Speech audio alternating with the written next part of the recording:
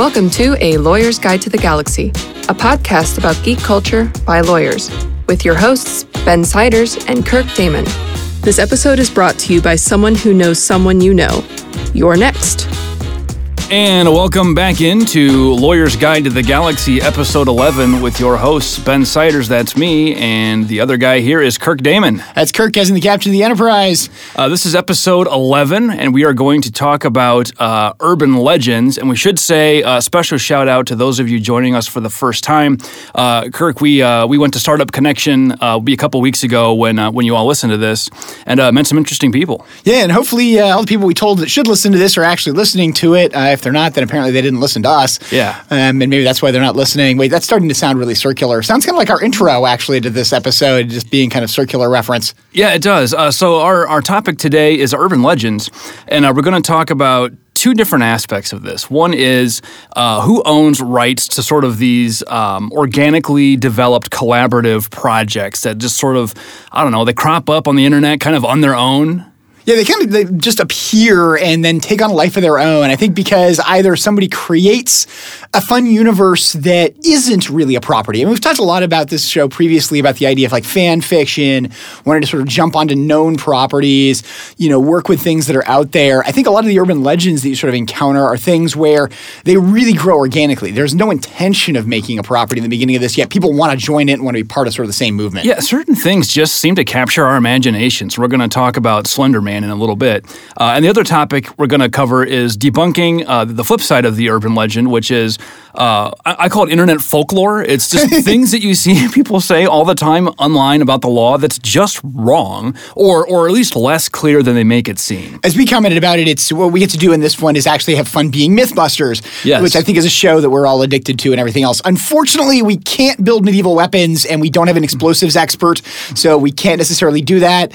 We joked about the idea I was going to try to show up with a thermal detonator, but I don't even know what one sounds like, so I'm not even sure we could edit in a soundtrack explosion. That's an idea for a future show, bring in an explosives expert. I'll define some topic that requires an explosives That would be fun, yes. Show. All right, so internet urban legends, we'll start with that. It's sort of a combination of conventional urban legends, folklore, and just your garden variety hoax.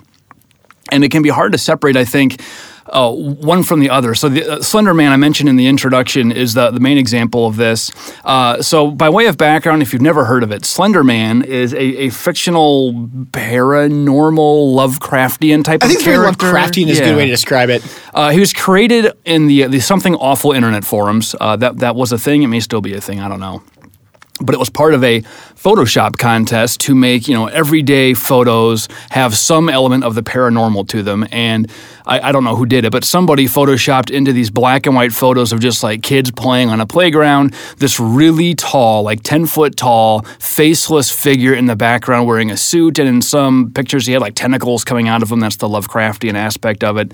And it just sort of took on a life of its own from there. For whatever reason, this character captured people's imaginations and just blew up into a whole mythos unto itself. Yeah, I think a lot of it is, and it's, we're used to sort of seeing this. I think there's a real desire for there to be sort of the supernatural universe beyond our universe. I mean, regardless of whatever you think in conjunction with there being other universes or there being things we don't understand. It appeals to our sense of wonder. And I mean, when you're first reading a new book or like exploring a new like property, a new universe, and you just don't understand what the heck is going on, that's when it's the most fun. Yeah.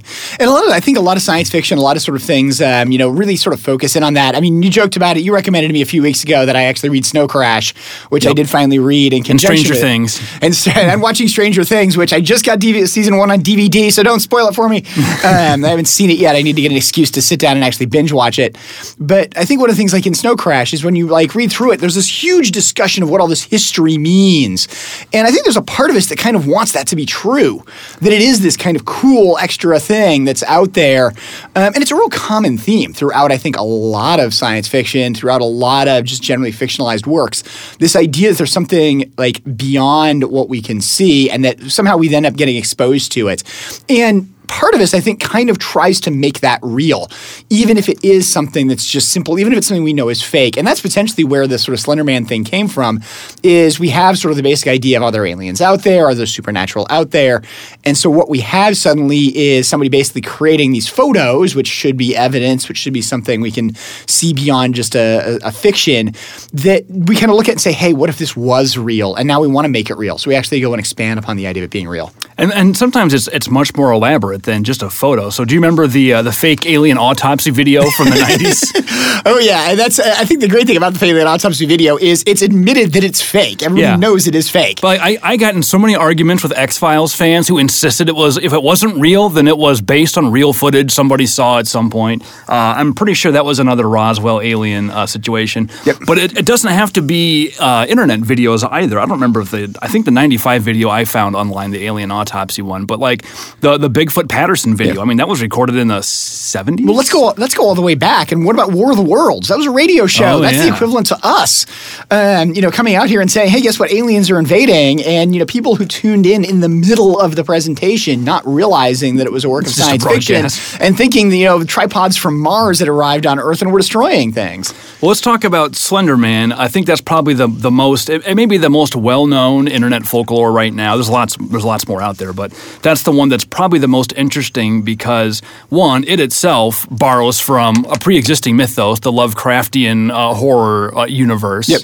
And the folklore around it has really taken on a life of its own to the point that, if you haven't heard about this, there have been a number of violent incidences, mostly involving teenagers. And the most famous one probably being a couple of 12-year-olds in, I think, Waukesha, Wisconsin, tried to murder a classmate to appease Slender Man because they'd read online that if they didn't, he would come murder their family. I mean, I think the biggest concern here you bump into is the everything on the internet is true phenomenon, or the because I read it on the internet, it's true phenomenon that, we've reached the point. And I remember hearing a great quote actually from somebody where they said, what's the difference between generations? And they were talking particularly about legal research, but I think it's a general sort of phrase that's really useful. And the comment with it is they said, you look at people who are in the Generation X or sort of older than that, and they say the internet is a tool for research. You talk about people who are sort of millennials or later, and the internet is the tool for research. And I think that dramatically sums up the way we use the internet is we're really reaching this point that the internet is this sort of monster source of information. And one of the concerns with it is separating the fictional from the non-fictional. That's where you run into the sourcelessness problem, where you find stuff online and sources are almost always either made up, unverifiable. It's really difficult to know where things are coming from and how much stock to put into it. And if anything, that's one of the reasons why I think people trust Wikipedia. It's such a big community of people who care so much about it being accurate that when I read stuff on there, I usually just start with the assumption it's probably reasonably correct, but also it's usually sourced. There's usually footnotes you can go find out where the information is coming from. Although I do think a lot of it depends on what it is you're looking up. I mean, if you want to look up what is the chemical composition of water, yes, it's probably accurate. Yeah. If you want to look up what happened yesterday on some famous person's Twitter account, then it may not be. Or any major political candidate's Wikipedia page is full of truths and half-truths. Well, let's talk through Slender Man. So this started on the Something Awful forums with somebody taking, I think, vintage photos and photoshopping something into them. So right away, we have a potential copyright infringement. We're here again, yet another copyright issue. Yeah, we seem to be bumping into this a lot. And interestingly enough, part of that is because I think copyright in many respects pervades our lives. I mean, we've talked about it, we sort of hinted at it before. Copyright covers so much of what we do, and particularly when we're talking about anything creative, any kind of creative works, which is what it's designed to protect, we bump into copyright a lot, just as we get into anything associated with geek culture, because in some sense, geek culture has a fictional component. Well, I think most people probably, it's the easiest IP to make. Patents, you have to get a patent application on file. Trademarks, you have to offer or sell something in commerce. But copyright, you sit down and write an email, there's probably some level of copyright in whatever you wrote down. Well, there is. I mean, by definition. As soon as it's fixed in form. Yeah, so it's the easiest to make, and it's probably why it comes up so much.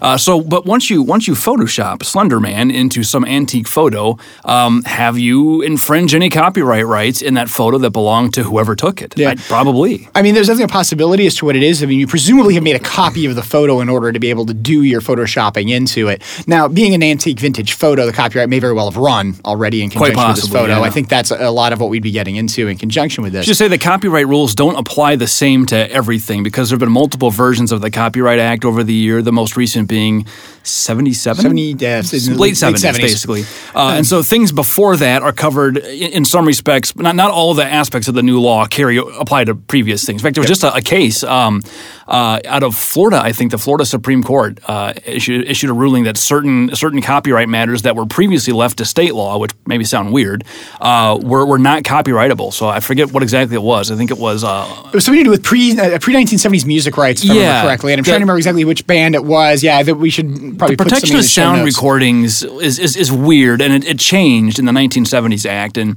before that it was state law, and so it's kind of a mishmash. It's the further we get away from that, the less it applies to things. But there's a lot of oddness. What was it we were talking about? That one Christmas movie that they forgot to renew the copyright on. So It's a Wonderful Life. Yeah, it gets played a million times every year because I forget if it's the broadcast rights or one of the sets of rights wasn't properly renewed. So yeah, and there's again, I think the thing to keep in mind with it is that when we're talking about copyright, the copyright has changed and the coverage of copyright has changed over the years. We've touched on this before. So when we're talking about, do you infringe a copyright in this, particularly when we're talking about like you're using a vintage photograph, vintage has a lot of meaning. Are we talking about a photograph from, silver plate negatives from 100 years ago? Or are we talking about a vintage photograph from, somebody's Kodak Instamatic that was taken in the 1970s, which, let's face it, not under today's digital, camera rules is about as vintage as it gets. I mean, it still used paper. I mean, my goodness. Oh yeah, or Polaroids. I got a whole box full of Polaroids somewhere in my parents' basement. Okay, so but modifying the photo, you're reproducing it obviously because you're posting it online. Presumably you're reproducing it. You're displaying it publicly because you're posting it online. You're distributing copies because you're posting it online, and then. Are you preparing a derivative work? Are you modifying it enough just by photoshopping in this creepy dude to qualify as a derivative work, or is it just a reproduction? Well, it's definitely, I think, a derivative work in some form. I mean, obviously you have a reproduction, but you have altered it. Yes, all you've done is add something in. You haven't necessarily changed the subject matter, but I think you can still say it's a derivative work.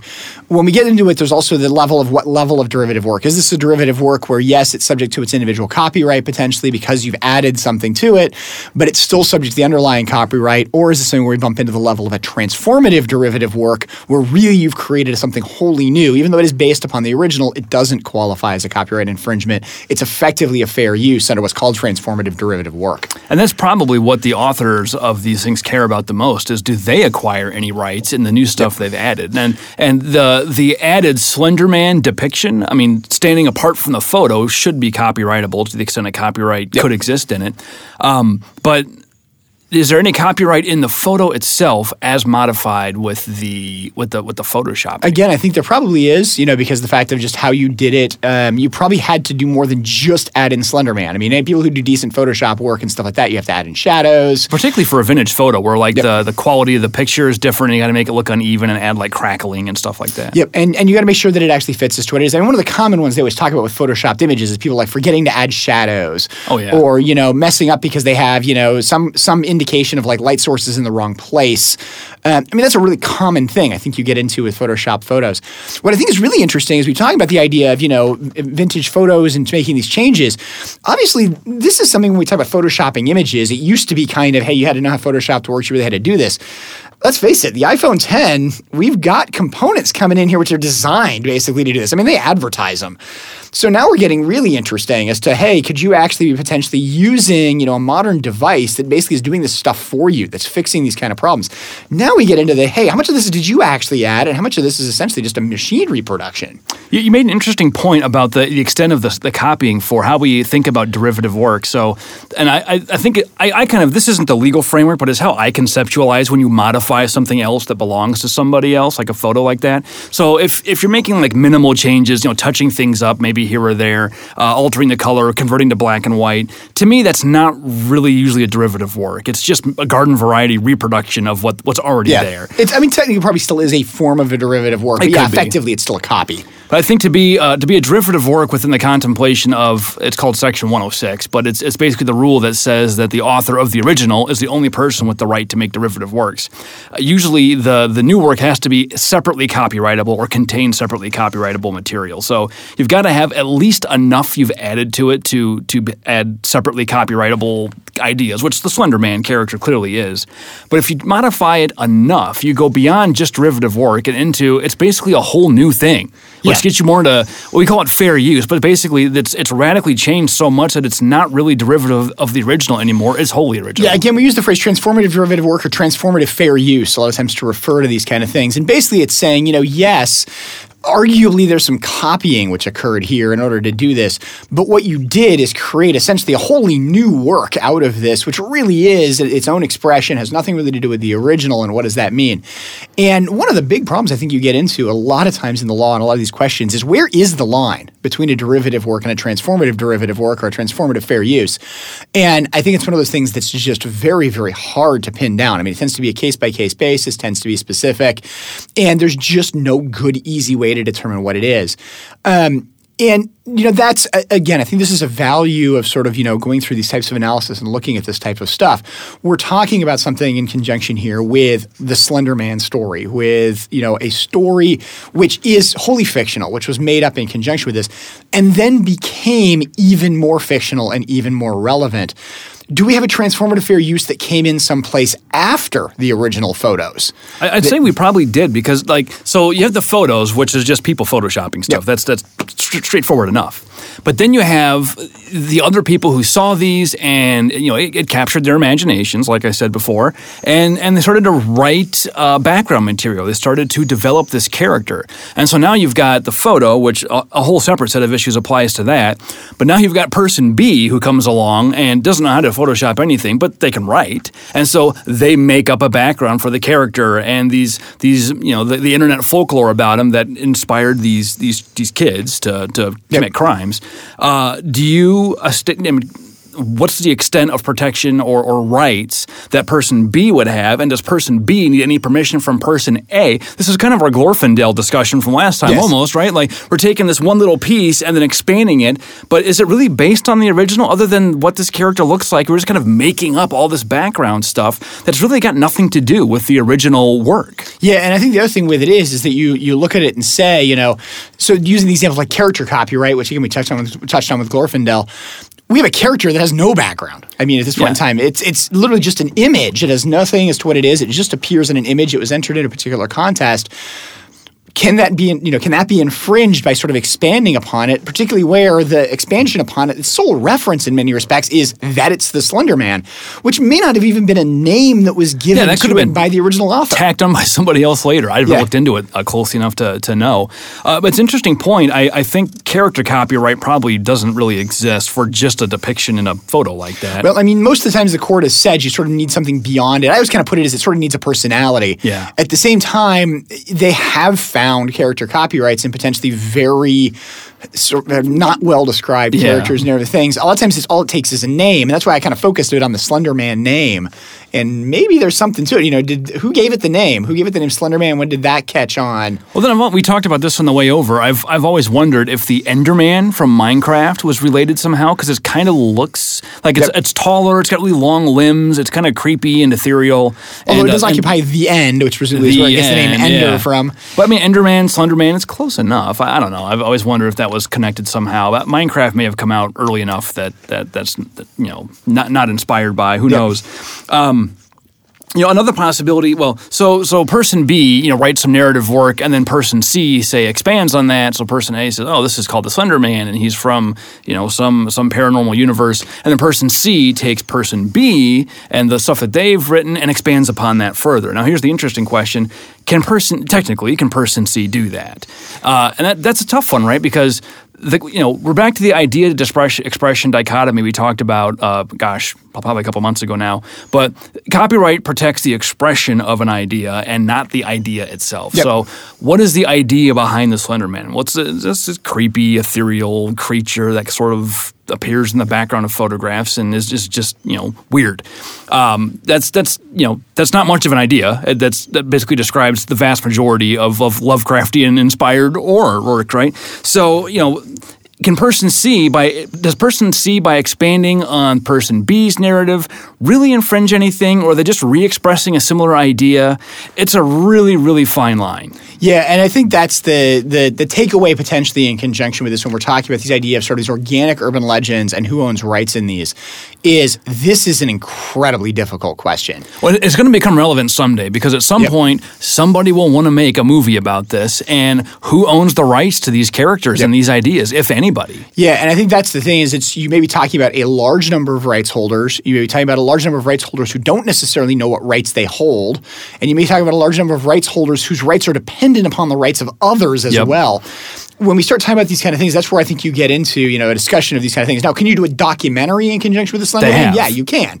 That's perfectly acceptable. I think HBO did one. It was about the murder or the attempted murder in Wisconsin specifically. That's perfectly acceptable because at that point in time, we're not using the mythos, we're reporting news, so to speak. Well, this is where people often, not often, I shouldn't say, but people sometimes question these doctrines and ask, why do we care so much? What's the big deal? We talked last week about law school exam questions that raise these tangled fact patterns, and we've said on here before, there's technical violations, but in business practice, most of these things are never going to be enforced, and that's true. But when it matters is when somebody else shows up and they have found a way to make a whole lot of money off of your idea. Like I said, a movie studio is going to want to make a Slender Man inspired movie at some point. Maybe it's already happened for all I know. And that's when it really matters, because if you're the movie studio, you've got to clear this idea. You have to make sure that you don't have some person sitting out there on the internet laying in wait who's just going to come sue you and say that you infringed their copyright. Yeah, and I think that's the sort of takeaway from this. And I think one of the things, and this potentially leads us into our next topic,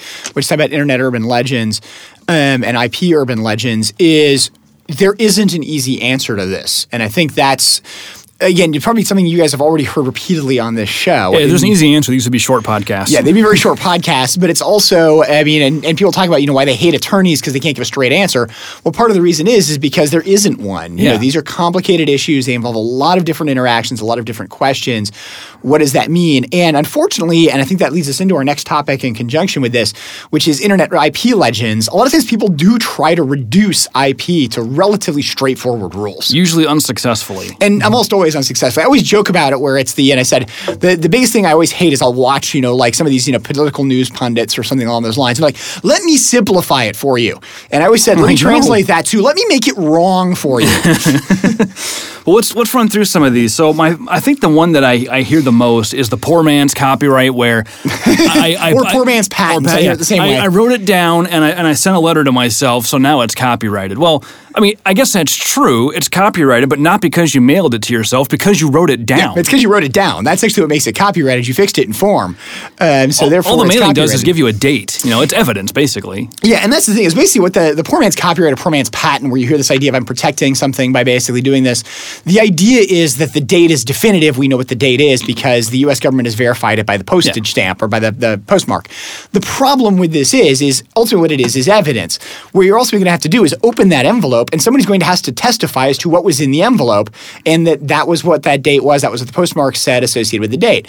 One could also testify that I have this piece of paper that I wrote it down on, which has a date on it, and I put the date that was the actual date on it. Yeah. It's the same level of evidence in many respects. It's just a matter of how persuasive it is. Obviously, the postmarked envelope, the jury is more likely to say, okay, well, I mean, you have a postmarked envelope, so that must be the date, as opposed to, do you remember correctly? Did you make this up? Are you lying? And patents are a whole different issue because it used to probably matter, but with the America Invents Act, now it's a first-to-file system. Yep. So the fact that you had possession of the idea back whenever you mailed yourself, not as relevant as it used to be. Yeah, there's still some requirements as first to invent, and there is the idea of derivative work that somebody actually derives their, invention from something you had, so you can prove that they had it beforehand. Not as big of a deal. And interestingly enough, the United States Patent and Trademark Office actually effectively used to have a poor man's patent, which was the statutory invention disclosure, or SID. And what the SID was basically a way for you to say, hey, look, I don't want to apply for a patent, but I'm going to give this to the patent office to prove an invention date. And that was definitive. That actually was the poor man's patent way of doing it. Basically what you did is you burned the bridge by pointing out you had it, by them then having reference to it that was definitively a date. Well, there's a lot of fair use mythology too. So I'm just going to run through these. Okay. Fair use mythology is probably, I think, the biggest internet urban legend. And just to point out, to say in the beginning, we've touched on fair use repeatedly in conjunction with this. Fair use is a balancing test. It's something where there are numerous criteria you have to go through in every single cases. There are no per se rules of fair use. What the internet loves to do is come up with per se rules of fair use. Okay, so I've seen if you use 200 words or less of of a literary work, then that's okay. No, not correct. It might be. It might not be. Yeah. If the literary work is 201 words long, you've infringed almost the entire thing. Yeah. There's cases that have violated for 3 seconds, 3 words, stuff like that. Oh, and music especially. I mean, sampling is a whole separate thing. Okay, similarly, if you use 10%, I've seen the 10%, 20%, 30%. I've seen 3%. If you use X% of the original work or less, then it's okay. No. It may be, it may not be, but just because you haven't used that much is only one factor. How much have you taken? It's okay if you cite the source. No, that's plagiarism. That's plagiarism. We've talked about that before. I love this one too. I don't know how many times I've heard this. Well, I'm not making any money. Yep, that's one of the 4 factors to be considered in conjunction with fair use. It's not the only factor. You can still infringe a copyright, and it can still not be fair use, even if you're not making any money. Yep, and you still got 3 more. So keep in mind, you've got 25% of the argument effectively falls in your favor. 75% has still not been decided. And even then, I'm not making any money. It could still be a commercial use. Yes, it could be. Yeah. So I see this a lot. I found it on Usenet, so it's public domain. The argument of things being public domain on the internet is one that you bump into a lot. And I think one of the real problems that you get into with that is the internet makes it very easy to copy. You can download images, you can just do stuff, whatever you want to do. And very hard to enforce. So people just assume if it's out there and nobody's had it taken down, then it must be okay. And there are definitely sites out there that are purposefully sort of set up licensing schemes where, hey, if you want to download it for this purpose, it is okay. That's because they have a user license agreement in the background. They have something specific with it. But I think that there's a lot of idea that the internet is free and everything on the internet is free. And that's far from the truth. And I think that may be one of the biggest urban legends that's out there is the sort of because it's on the internet, it's public domain. And the answer is no. Because it's on the internet, it's published. That doesn't mean it's public domain. A related one is, I got it from a friend of mine, and so if anybody's in trouble, he is. Well, Who it depends made the on copy? what you do with it. Like if your friend sends it to you, that doesn't give you any copyright rights that person didn't have. So I guess if somebody sends you something and you're just like, I don't want that, and you just delete it, then you're probably okay. You haven't done anything, and you can't never made stop a copy, somebody so from one of sending these things issues to is you. the copyright there. Right, but if you take the position that because I got it from somebody else, I can just blame them for anything. No, you're still responsible for your own actions. Yeah, and again, part of it's where are the copies made there. The person may have made a copy and sent it to you, so that's their violation. But when you have that copy, what do you do with it? Do you use it for public display? Do you do these things that are prohibited for somebody other than the copyright holder, one of which is making more copies? There's other ways you can infringe. Again, I think the public display is the best example. If I take it and get it from a friend, then I public display it. That's my infringement. I'm the one who public displayed it. Exactly right. This one actually is not complete mythology. I see this a lot. I can make a backup copy for my own records. Yes and no. Yeah, I think this is one that I think you're rarely going to be challenged on, and it's probably moot in most cases. This usually applies to software, but virtually all software license anymore include an express. You can make at least one backup copy for archival purposes. And that's really the key there. This is not a fair use defense. This is not saying that I'm entitled to this because of fair use. Most software licenses, I wouldn't say all, but I think most software licenses specifically allow you to make backup copies. What that means is that yes, there is protection in conjunction with it. Now, there is also under the Digital Millennium Copyright Act certain things you can make archival copies of based upon specific exceptions in the act, which say you're entitled to do that. The issue with it is those are narrower than a lot of people think they are. I suspect copyright software licensors include the archival right. I suspect because they want to carve out fair use and say, we don't want you relying upon your fair use rights. Okay, so we got a couple more fun ones. I love this one. The infinitely renewable pharmaceutical patent. If you've seen, it's in like I've seen the New York Times. It's not the New York Times. I've seen reputable news sources publish things talking about pharmaceutical patent renewals. Yep. There is no such thing as a patent renewal. Yep, it lasts for a certain amount of time and it expires, and there's no way to extend it. Now, there is a maintenance fee which has to be paid to get the full term. Those have to be paid along the course of the terms. But that's the opposite. You're not even going to get the full patent term unless you pay more money. The key thing to keep in mind about a patent is that when a patent is filed, anything that issues from that patent has a term which is 20 years from the date it's filed, period. It cannot be extended. Now, it can expire early if you don't pay maintenance fees or something along those lines. What these people are usually talking about is a sort of lack of recognition of moving technology. What it is that people will potentially get a patent on one thing, And then what they'll do is they'll patent an improvement, but as a commercial product, we don't necessarily see it moving from the original to the improvement. We simply see a continuing product. It sounds like it's been renewed. The answer is no, it hasn't, because the underlying first invention is actually no longer covered by patent potentially, even though the second one is. It's just from a commercial point of view, nobody cares about the first one anymore. Well, in pharmaceuticals in particular, you may have like a minor improvement that's separately patentable. Yep. Well, now everybody wants the slightly better drug, but nothing stops a generic manufacturer from making the original. Yep, and this is done all the time. I mean, you walk into Walgreens and find any drug with "wall" in front of its name, and those are essentially generic versions of something whose patent has fallen. Now, they may not be exactly the same as the commercial product on the market. They are exactly the same as the commercial product originally exists. They have to be, essentially by definition under the FDA and the rules for generic drugs. But a key to keep in mind is that just because it says it's a generic version of X doesn't mean that it's actually a generic version of Y, which is a successor to X. How about this one? I got in a big argument on the internet with somebody about this. So an oil company supposedly bought the breakthrough patent for the electric car battery technology so they could bury it and prevent anybody else from producing it. I love these when people sort of come up and do these comments about the idea of buying patents in order to destroy the technology. You can't bury a patent, first of all. It's impossible. And the thing to keep in mind about patents, by definition, if a patent has been granted, so if there's a patent out there, the disclosure of the patent is in the public domain. That's what the word patent means. Yeah. Patent versus latent. Yeah, it's not even covered by copyright. You cannot cover a patent document by copyright. So basically, if I go out and I draft up a patent application, I file it with the patent office, and it issues as a patent, the physical patent document is not copyrighted. I can make copies of that for all I like, and that's by statute. What you bump into and what these people are basically saying is they buy up the patent and prevent other people from doing it in the patent term.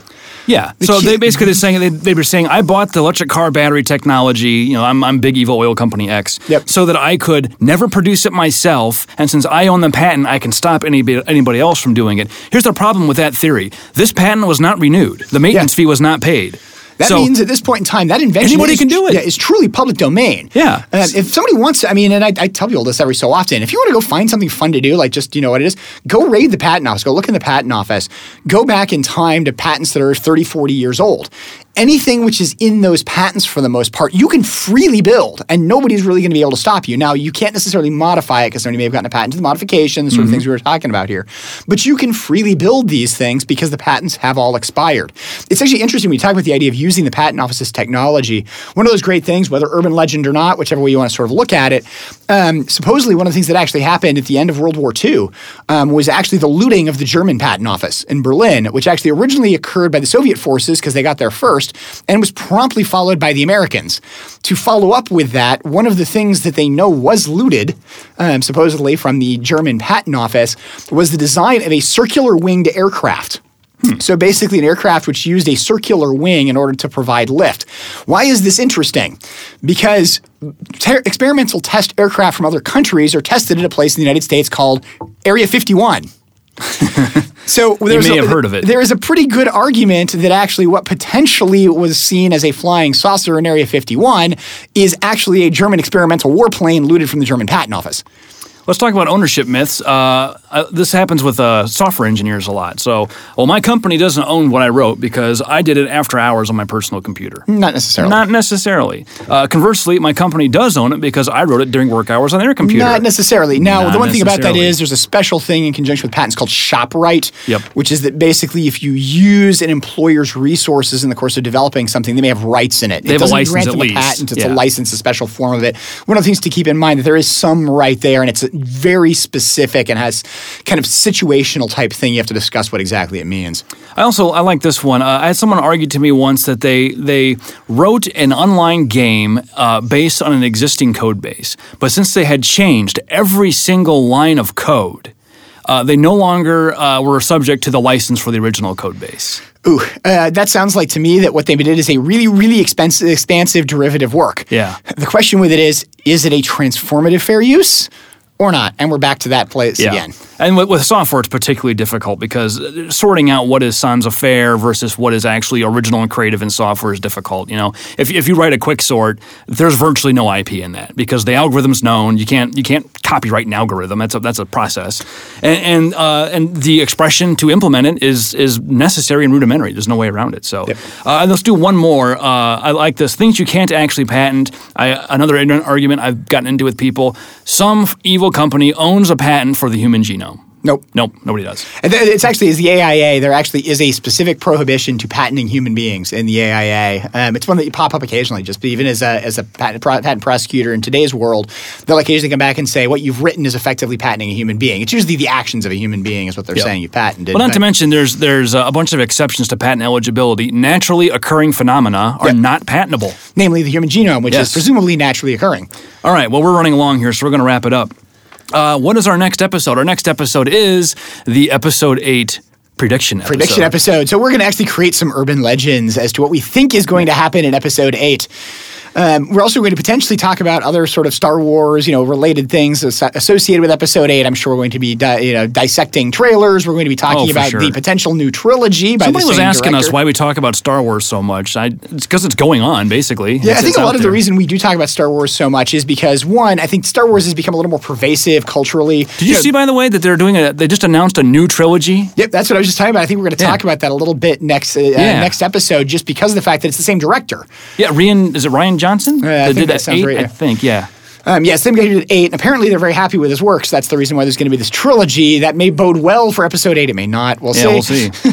Well, and then I've been watching Star Trek Discovery, too. I'm not caught up with it, but I don't know. Kirk, you've been watching that one? I haven't watched Star Trek Discovery. I have this problem of not having most of the sort of cable or online systems. I mean, as bad as it is to be a geek, I can't watch Netflix. Well, that's why I made him buy the Stranger Things DVDs and told me he has to watch that. Yeah, so we only have season 1.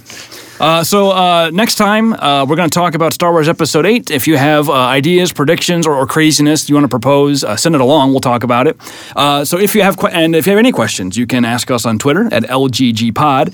You can email us at lggpodcast@gmail.com. You can talk to us on our Facebook page. Search for Lawyer's Guide to the Galaxy, and you will find us. If you like what you hear, give us a review. We really appreciate reviews. It helps other people find us. It helps us with SEO, and it helps us talk the powers that be into giving us more money to keep doing this. Yeah, so the more you tell people that you like this, the more we are likely to keep doing it. All right, so we have the music. It's time to go. That is the official LGG podcast band, Lorem Ipsum and the Scriveners. Lorem, play us out. The views expressed by the participants of this program are their own and do not represent the views of, nor are they endorsed by Lewis Rice LLC, its officers, directors, employees, agents, representatives, shareholders, and subsidiaries. None of the content should be considered legal advice. As always, consult a lawyer. This podcast was produced and recorded at Cool Fire Studios in St. Louis, Missouri.